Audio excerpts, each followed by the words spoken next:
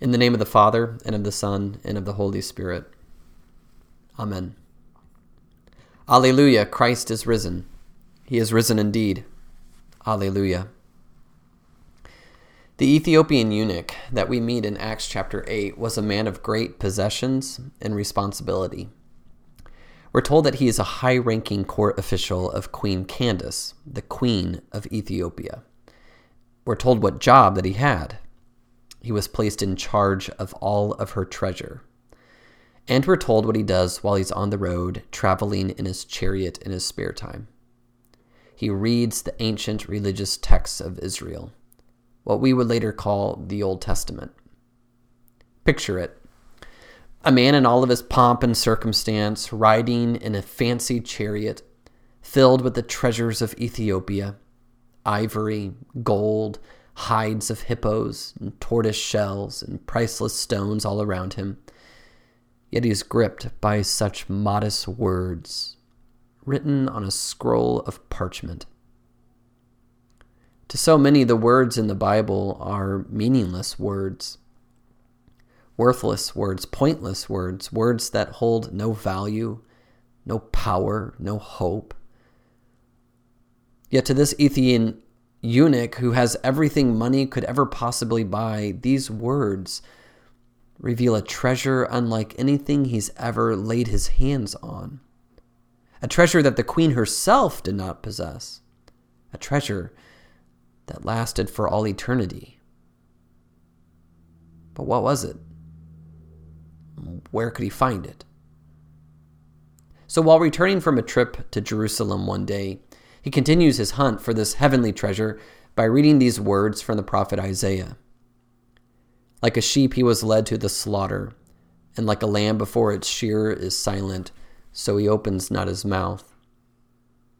In his humiliation, justice was denied him. Who can describe his generation? For his life is taken away from the earth. And the Ethiopian eunuch was cut to the heart. Who's the one led to the slaughter? Who's the one who was silent before his own accusers who would accuse him to die?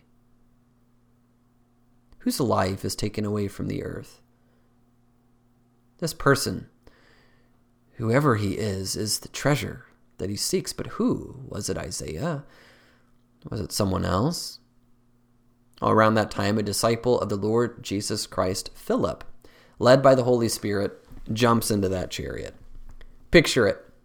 A poor man with no earthly treasure, in ragged clothes and dirty and broken sandals, with no place to lay his head at night, dropped by the Spirit of God into this ornate golden chariot to proclaim to the wealthiest of men a treasure that overcomes sin, death, and the devil. A treasure that lasts for eternity. A treasure that no moth or rust can destroy, that he doesn't have. So Philip opened his mouth. Beginning with the scripture, he told him the good news about Jesus. Jesus was the sheep led to the slaughter for the sins of the world. Jesus was the lamb who before his shearers was silent, so he opened not his mouth. As the crowd shouted, "Crucify him! Crucify him!" And the religious leaders condemned him to death. In his humiliation, justice was denied him, yet he opened not his mouth. Jesus was nailed to a cross, and his life was taken away from the earth. Jesus is the one Isaiah prophesies about. The God of Abraham, Isaac, and Jacob, the Lord of heaven and earth, he walked among us, and we killed him. We received the greatest treasure this world has ever known, and we threw it away, and we buried it in the dust where moth and rust destroy. Jesus died on a cross on a Friday afternoon. To so many, the death of Jesus was a meaningless death. A death that contains no worth, no significance to their life, no power, value, or hope. Yet to this Ethiopian eunuch, this death was the greatest of all treasures that God had made atonement for all of his sins and opened the very doors to heaven itself through the sacrificial death of the Lamb of God. The very treasure that our hearts burn for, the very treasure of paradise that neither withers or fades, is Jesus Christ, the Son of God. His death, his humiliation, his blood that was shed, his life laid down for you is far more precious than silver or gold or any costly treasure of this world. For though he was dead and buried in the earth for 3 days, God raised him from the dead. And in Jesus, the grave itself has been swallowed up in victory. Death has lost its sting, and the forgiveness of sins has been won for you. And repentance and faith in him alone must be proclaimed to all the nations, according to the Father's mercy. He has caused us to be born again to a living hope through the resurrection of Jesus Christ from the dead, to an inheritance that is imperishable, undefiled, and unfading, kept in heaven for you, who by God's power are being guarded through faith for a salvation ready to be revealed in the last time. The eunuch is cut to the heart. What must I do to be saved? To have this eternal treasure of Jesus Christ, my Lord? Repent and be baptized. Every one of you. As St. Peter declares in Acts chapter 2, this promise, this treasure is for you and for your children and for all who are far off, everyone whom the Lord calls to himself. And the Apostle Peter has written, baptism now saves you.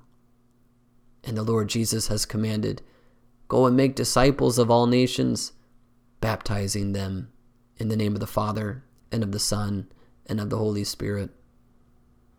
Picture it.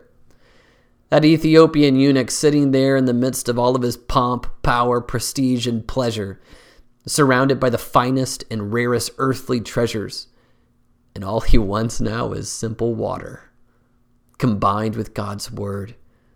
This eternal treasure, the heavenly gift of holy baptism through which God pours out his Holy Spirit and rescues you from death and sin eternally.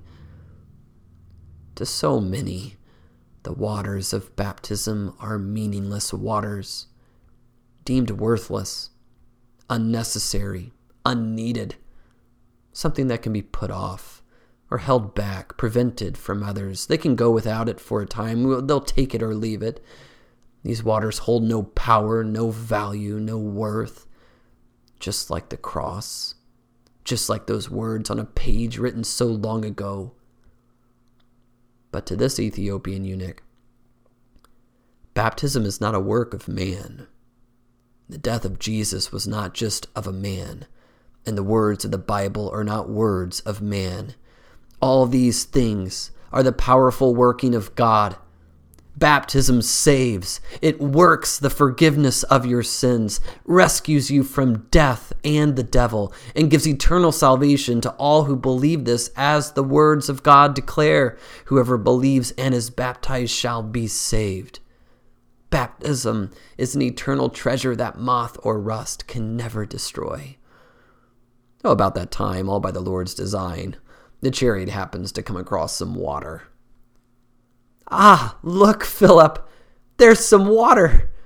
What prevents me from being baptized right now? And he commanded the chariot to stop, and he flees from that chariot filled with all the treasures of this world that can never satisfy the soul eternally.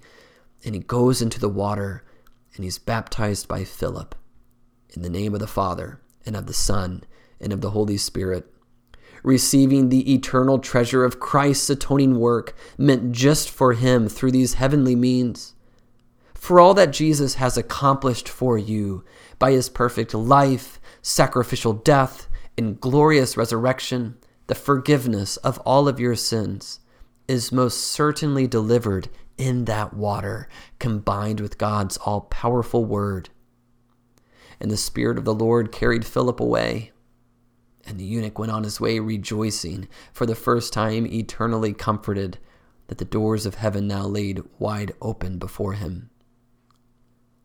Dear saints, Rejoice in your baptism. When God the Father made you his own and washed you clean and worked forgiveness for all of your sins and gave you the very treasure of heaven itself, Jesus Christ, your Savior. Rejoice that you have received a treasure that no man can break in and steal. Not even Satan himself can rob you of the comfort found in the waters of your baptism. For as St. Paul says in Titus chapter 3, that God has saved us through the washing of rebirth and the renewal of the Holy Spirit, whom he poured out on us generously through Jesus Christ, so that having been justified by his grace, we might become heirs, having the hope of eternal life. Rejoice. Again, I will say rejoice in the mighty power, wonder, and working of God in the water of your baptism, through which God saved you eternally, and the doors of heaven now laid wide open before you and your children, and all who are far off, everyone whom the Lord Jesus calls to himself. Amen. Now may the peace of God, which surpasses all understanding, guard your hearts and your minds in Christ Jesus our Lord. Amen. Alleluia, Christ is risen. He is risen indeed. Alleluia.